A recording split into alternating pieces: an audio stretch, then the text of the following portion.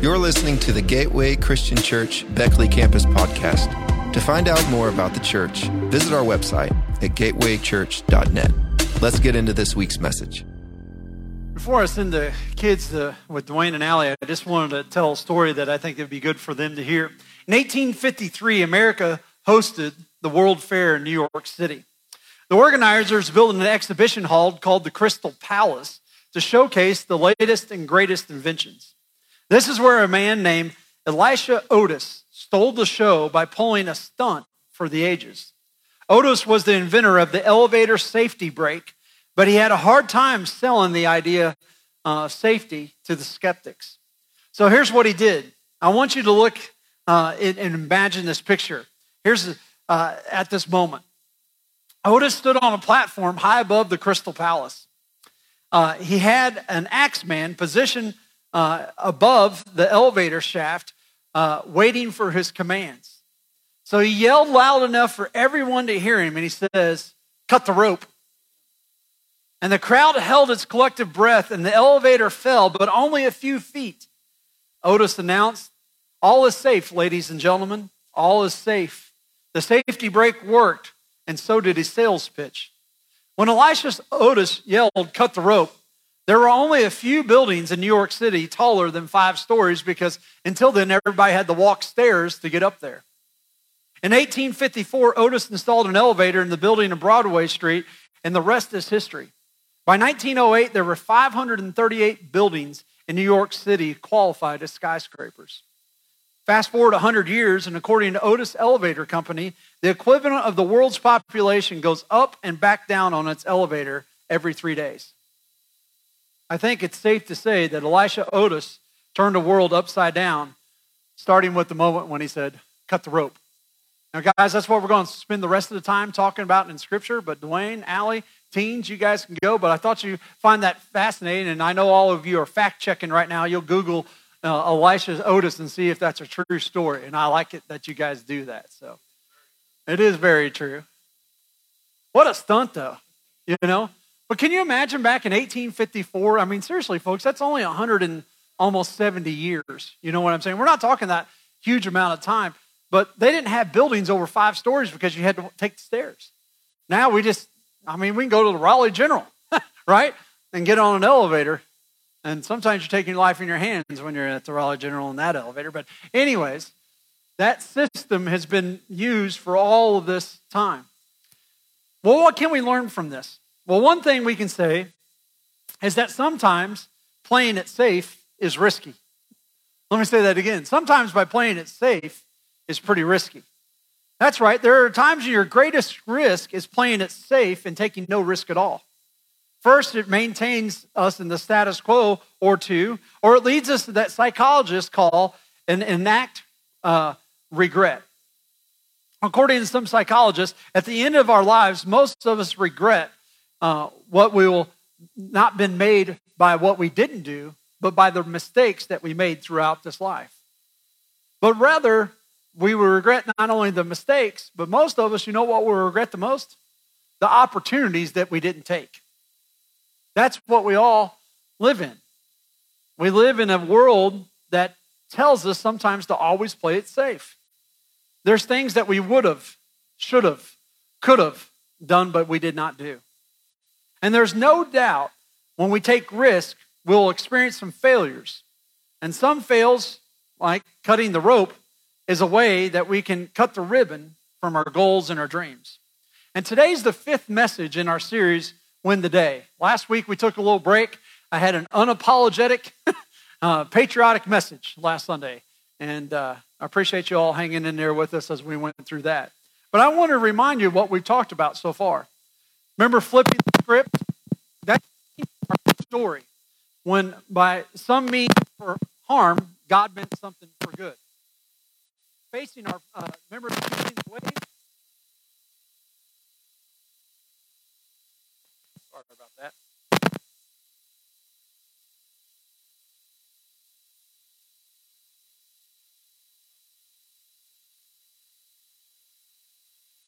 Faced our problems and our sufferings at first, and we did it without fear. We also did eating the frog. Do you remember that? And hey, just so you all know, have you seen the Facebook message that's been going around on social media about the guy holding up that huge frog? All right, you know it's fake, right? Okay. So if you all want to Google that right now. There's this guy in Texas holding up this frog. He said it was 13 pounds. All right. That's just not true. Yeah, it was unbelievable. It looks like more than half his body size, but it's an optical illusion. So just everybody calm down. But remember what eating the frog was? It was developing the right habits so that we do the little things over and over again. And remember flying the kite? We dream big, but start small and making every day count. Well, today we're going to encourage you to cut the rope. And you're going to find this in Mark chapter 4, verse 35. So if you have your Bibles with you, I encourage you to turn to the book of Mark. Or if you have your Bible app, you go ahead and pull that up on your phone. In his book, Deep Work, Georgetown professor Cal Newport talks about the concept he calls the grand gesture. The grand gesture can take many different forms. It can be a romantic gesture, like getting down on one knee in public place to propose to your future spouse. It can be a physical gesture, like taking one of those before pictures before you start your workout program, and then the one that's like 60 days afterwards. Or it can be a creative gesture that some missionaries, do you realize back in the old days, when missionaries went to foreign countries, they didn't pack backpacks or suitcases with them. You know what they took with them? And packed their stuff in? A coffin, symbolizing that they were dying to the old way of life in America and that they wouldn't come back. All these grand gestures is a defining decision. It's a calculated risk of selfless sacrifice that becomes the defining moment in your life. And that's what we want to talk about. I mean, we all have those, that there are points in our life that we can pinpoint at the point when we made this calculated risk. And for me, I want to talk a little bit about my decision to give my life to Christ on Valentine's Day of 1990. I'd been going to church with my best friend and his family for quite some time. And I learned through the youth group and going to church that Jesus died for my sins, and that if I wanted to go to heaven and have an eternal life with him and a relationship with God, that I needed to submit my life to him, give my life to him, and make him the Lord of my life. I confessed him before others. I was baptized for the remission of my sins and received the gift of the Holy Spirit. And I knew I needed to do this, but that was still a scary decision in Valentine's Day of 1990. Now, it's 31 years ago. If you all are wondering, I'm getting ready to tell you how old I am. So I was 14 years old at the time. So now you all are doing your math right now. Some of us are taking off your shoes. I can see you right now and counting. But as a 14-year-old, that was a big decision. But I knew I needed to make that decision. And so I cut the rope and I stepped out in faith and I responded to the gospel and I became a Christian that day. But little did I know, looking back, what that decision would play out in my life. I've talked to you guys about when I was at Wabash College before I went into ministry and how I was not living the life that God wanted me to live. And now I had that aha God moment that I should go back and become one of his children again. And that's when I cut the rope and decided to go to Johnson Bible College to study ministry. And that was one of those defining moments when you had to cut the rope again. And I remember when it came down to when I met Tanya that summer doing an internship that I only had 2 weeks to go before I was going back to college, and it was either make it or break it with Tanya. She was either I was going to ask her to marry me or I was just going to break it off right there. She cut the rope. Bless her heart. She's been paying for that decision every single day since then. I know you couldn't, Cliff. Don't you have to go to Logan and preach sometime soon? What in the world are you doing? Yeah. No, Taylor. That's good stuff. I'm proud of you. You should be proud of yourself on that one. You'll remember this day when you cut that rope, all right? No. But we all have those moments in our life, don't you, that you once you make this decision, that's it. And just like Otis, Elisha Otis, this was either going to work or it wasn't. And it worked for him. And I think there's moments like this throughout history, and even our American culture, moments like what happened on October 31st in 15 and 17, when Martin Luther posted the 95 statements on the church door at Wittenberg declaring his grievances about a corrupt Catholic church. Or moments like in March 20th, 1775, a young delegate at the Second Virginia Convention was presenting a resolution about the state, and he stood up against British tyranny. Henry's words were transcribed. No one ever heard him or forgot the eloquence. For the passion he shouted, "Give me liberty or give me death." Or what happened on December 1st, 1955, when a young black woman named Rosa Parks refused to give up her seat in the front of the bus in Montgomery, Alabama. Those are defining moments. That's when you're cutting the rope. But listen, we all do this in our lifetimes as well. There's hundreds of more examples in our history: a reformation, a revolution, a civil rights movement.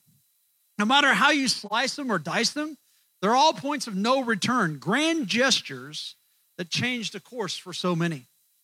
And you all have these in your life as well. Now, your grand gesture and my grand gestures may never be like in the history books or remembered for centuries later, but they are no more or less important than our daily lives. When it comes to goal setting, problem solving, habit forming, grand gestures are necessary to win today. And the idea of cutting the rope and making a grand gesture doesn't just happen outside the Bible. I'm going to listen to these folks in the Bible that had grand gestures. Noah built an ark in a day of no rain because he believed in God. Abraham placed his only son Isaac on an altar because he believed in God. The Israelites circled Jericho 7 times, and on day 7, because they believed in God. David took a small stone and slew a giant because he believed in God. Esther fasted for 3 days because she believed in God. Elisha burned his plowing equipment because he believed in God. Ezekiel laid on his left side for 390 days because he believed in God. James and John dropped their nets because they believed in God.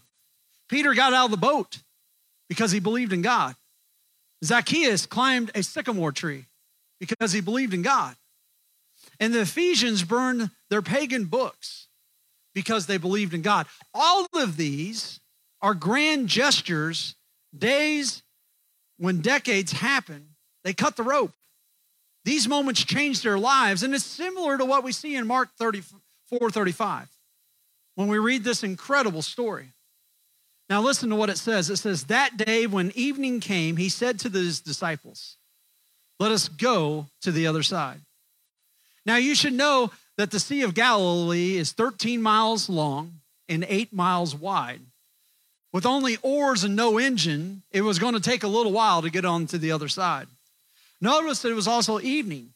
It was going to get dark soon. Being on the water at night can be scary, even today. And notice what Mark says, leaving the crowd behind. Now here's a little side sermon. I think sometimes we need to leave the crowd behind. Sometimes in this age of information overload, we need to be able to put down our phones. Maybe do a phone fast for a little bit. Now, I mean, you can still answer it and receive a text message, but do you realize the average adult spends on the 142 minutes a day looking at their phone? 142 minutes a day. That's 15% of your time that you're awake daily looking at your phone. We live in an age where we are bombarded with fake news, real news. How do you know if the frog is 13 pounds or not? You know, I spent 20 minutes researching how big a frog can get after I saw that picture. You all did that too, and you do the same thing. And that's why I told the story of Mr. Otis, because I know those kids will go fact check me. We do it all the time. We need to watch the news, but more importantly, we should be praying about the news. Karl Barth said that we should take the Bible in one hand and a newspaper in the other hand and read both. But we should interpret the news by reading the Bible, not the other way around. And sadly, that's what most people do. The first thing they do when they wake up, they're checking the news feeds or what's going on instead of looking at their Bible, reading the Bible, having time with God, and then looking at the news. So let's talk about maybe a phone fast in the near future. If you want to turn up the voice of the Holy Spirit, you're going to have to turn down or turn off your phone. Most of us which noise is coming into our life is not the noise of God's Spirit in the Holy Scriptures. It's more about the problems and the chaos in the world and the craziness of our lives. But notice back to our scripture. It says, Mark says, leaving the crowd behind, they took him along just as he was in the boat. And there were other boats with them. Notice what it says. And a furious squall came up, and the waves broke over the boat, and so it was nearly swamped. The NIV says a furious squall. The NLT says a fierce storm. The ESV says great windstorms. But the topography of the Sea of Galilee, which is 700 feet below sea level, and it's surrounded by mountains on all sides, leads to these really intense storms. In fact, Jim Cantori would probably lived right by the Sea of Galilee. You know when the storm is bad when Jim comes into your town, right? And you knew that the one that we just came up the East Coast that had a name, what was it, Elsa or something? Was it her name at this time? You know it wasn't that bad because they sent Reynolds Wolf, all right? If it was a real bad one, they would have sent who? Jim, right? Jim comes in, you get out, right? If they send in the subs, it's just going to be a tropical storm or something like that. You know what I'm saying? These storms in Galilee would probably had their own names, and Jim would have just probably lived by the Sea of Galilee, as intense as these storms can be. But I want you to know this. Mark tells us down in verse 38, listen about Jesus. Jesus was in the stern, sleeping on a cushion. Now, isn't that incredible? If I ever ran for the president of the United States, if I ever did, I would mandate in our nation that every day people will be allowed to take a 30-minute nap, all right? And even, I do it like they do at preschool. Even if you don't want to take that, you're laying down. Do you understand what I'm saying? You don't have to sleep, but you're going to lay your little rear end down, all right? Because I'm convinced of this. More people would be a lot nicer to each other if you had a 30-minute nap during the day, right?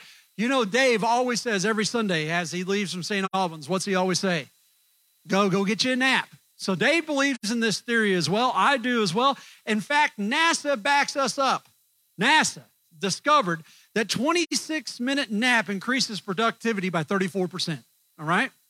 Now, here's the thing. Some of you wake up groggy or hangry or grouchy. Well, if you wake up like that, then I'm going to institute as president that you get another 26-minute nap to try it again.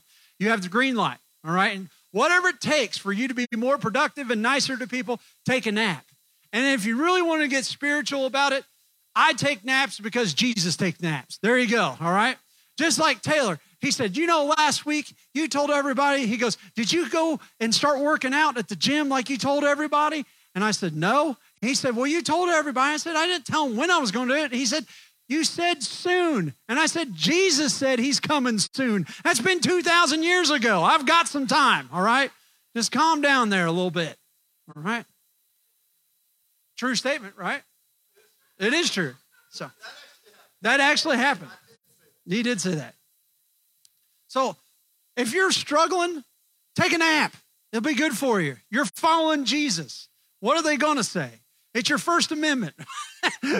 You're practicing your faith. That's all you need to say. It's amazing all the things that people say they do to follow like Jesus. They'll go and serve and they'll go and worship, but you never see anybody stand up and take a nap because Jesus said to. And you're following Jesus, right? So try that. And if you need a reference on your resume, just holler at me, all right? But notice, he's down there taking a nap. What's that tell you something about God?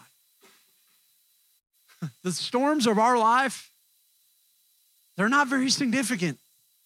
Doesn't mean that they don't matter to Jesus, because all of it matters. But by somebody taking a nap in the fiercest of storms, that tells you a lot about your God. And notice what the scripture says. Jesus was in the stern sleeping on a cushion, and then it says Jesus woke up and said to him, they woke him up, teacher, don't you care if we drown? This is the part of the story it's very revealing in regards to the disciples' trust in their master. Because Jesus is sleeping, it almost seems like he doesn't care, but it's not true. But it's just like this when we get in a stressful situation and automatically think that God doesn't care about us. Or we want to blame someone else for our problems. Let's be honest, the disciples here panicked. They overreacted, and we do the same thing. It's much easier to act like a Christian than it is to react like one. Let me say that again. It's much easier to act like a Christian than it is to react like one. You can put on a show most of the time. We do a lot on Sunday mornings. How are you doing, brother? Great, sister. Are you blessed today? I am very blessed. How about you? You don't say that on Monday. You know what I'm saying? You ever watch your church talk on Sundays? Hallelujah, praise the Lord, when you're shouting at the driver on Tuesday that has cut you off. You see what I'm saying? We try to put on this church facade. And we're doing it to kind of act like one instead of reacting like one when problems and trials come our way. Therefore, when times come and when there are storms come, your faith is revealed, or lack of, it is exposed. And so we don't act like anyone, we act just like the people who don't know God. We get frustrated and we fly off the handle. Or we get anxious and stressed out and we do just like everyone else does.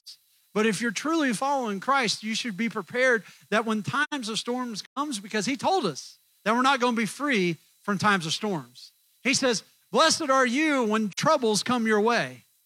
He doesn't say that we're not going to have troubles. He said that we're going to be blessed because we will have him with us in the time of our storm, just as the disciples did there. But it tells a lot about the disciples. They've reverted back to what they know.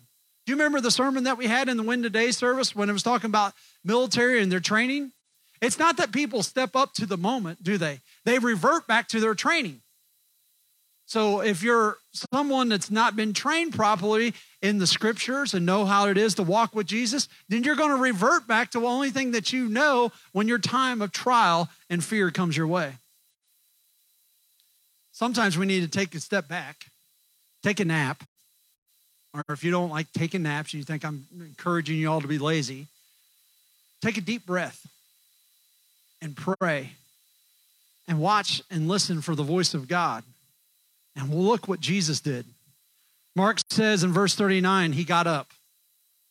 So when they called and cried out for their lives because they thought they were going to die, God got up. That should be the first thing that helps you in your relationship with God. Your God hears your cries. He will rise up and meet the occasion. Did he grab an oar? It says he got up and grabbed an oar. No. He says he got up and did he start bailing the water out to help them? Nope. It says he got up and rebuked the wind and said to the waves, quiet, be still. And the wind died down and was completely calm. Now do you know why Jesus was taking a nap?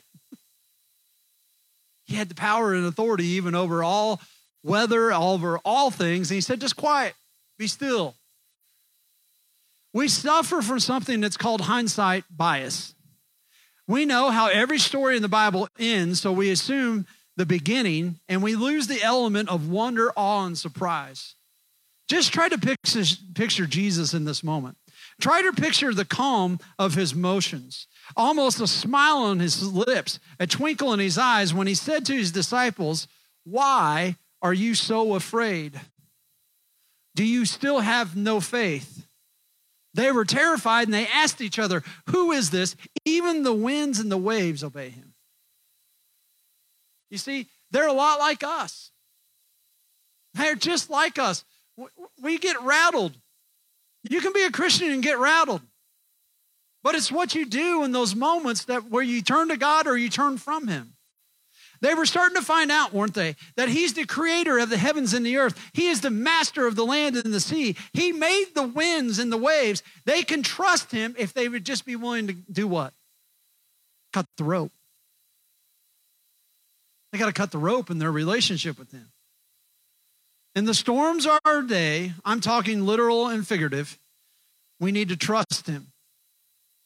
In humility and godly wisdom, we need to stand in the gap as peacemakers, grace givers, and tone setters. Listen, as believers in Jesus, we are standing on the platform every single day while the world is watching, just like Otis was. They are looking for reasons to shout at us and tear us down. Instead of fighting back or shouting back, we need to cut the rope. Listen, we need to demonstrate a grand gesture as we demonstrate our complete trust of God and that he's got all problems. And we need to make a habit of doing this. Our weapons that we fight with against the culture are not earthly weapons. We don't fight fire with fire. We shift the atmosphere by operating in the opposite spirit. We rebuke hate with what? Love. We rebuke pride with humility. We rebuke cursing with blessing. We rebuke likes with truth. We rebuke injustice with righteousness, racism with repentance, cancel culture we fight with grace. We're not wrestling against flesh and blood, but the powers of this dark world. And who you're going to trust in this fight is what it comes down to. You know, in order to cut the rope, there's two things that we need to do to be able to do this. Number one, we need to kneel down. And number two, we need to stand up. And the scripture is very clear on this. Remember the passage that we read last week, 2 Chronicles 7:14? If my people who are called by my name will humble themselves and pray and seek my face and turn from their wicked ways, I will hear from heaven and I will forgive their sin in their land. Rodney Smith, also known as Gypsy Smith. Anybody know him? Famous preacher. Grew up born around in the date of 1860. You may not recognize him. He may be too dated for you. He had no formal education, but he lectured at Harvard. He grew up in a gypsy tent, and he was invited to the White House by two different presidents. He crisscrossed the Atlantic Ocean 45 times to preach the gospel to millions of people. And he was powerfully moved by God. And one day a group came up and asked him, how can God use us in the way that he has used you? Great question. You know what Gypsy Smith's answer was? He said, go back into your home, go into your bedroom, take a piece of chalk and draw a circle on the floor, then kneel in that circle and pray fervently that God would send revival into that circle.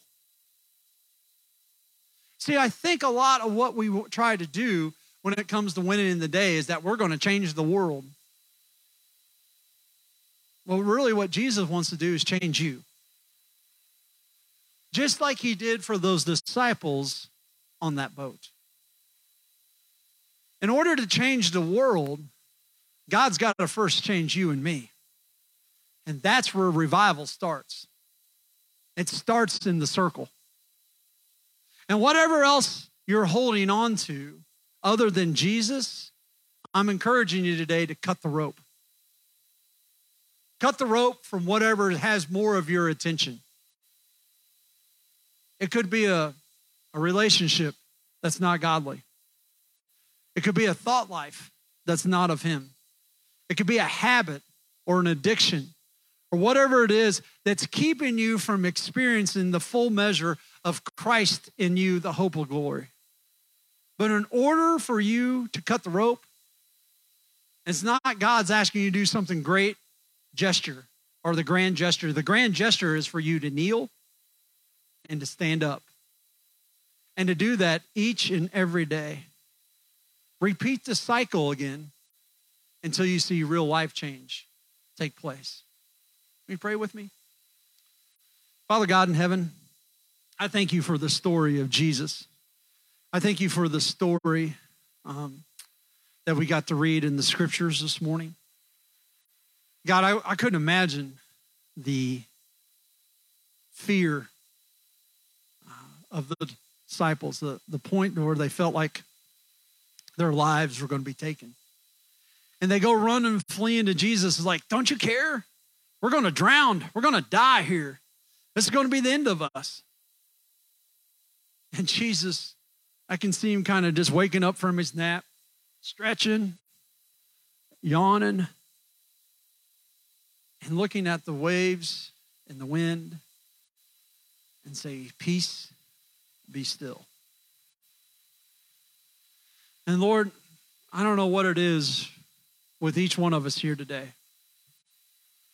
that we need to fully trust you in, that we need to commit our lives to you.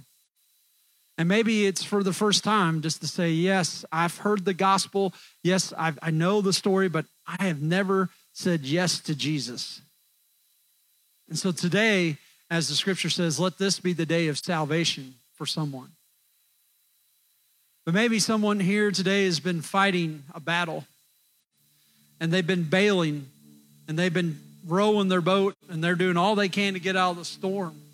And they're looking to you and say, God, why aren't you helping me?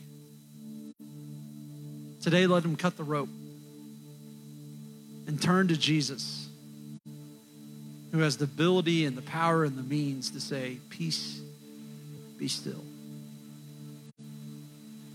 Or maybe today, Father, you're calling someone like you did to me, like you've done to others before, that need to step out in faith. They need to take the risky move. And they need to cut the rope. They need to forsake it all and trust you, Father, and say, I don't know where this leads, and I don't know what's going to happen, but man, I lay it all down, Jesus, just to follow you. We need more people like James and John. We need more people like Esther. We need more people like Ruth, David, Moses, Abraham. Put it all on the line for your name's sake. Hear our prayer today. We pray in Jesus' holy name, and all God's people said. We're going to have a time of decision. I almost brought some pairs of scissors here today. Yeah, I'm sure you do have scissors. I mean, someplace. Like, no, I'm just saying in your box or wherever you have it. I'm sure you do. I know you do. There's no doubt in my mind that Taylor Shea doesn't have a pair of scissors. Anybody else doubt that? No. But I want you to go home today. And wherever you keep your scissors, this is what I want you to do. I want you to write down the thing that you know that God knows that's keeping you from fully trusting Him. I want you to write it down on a piece of paper. Just you and Him. I want you to grab those pair of scissors and I want you to cut the rope. And don't do it by your power and your name and your strength, but trust Him by His power and His name. And see what God does.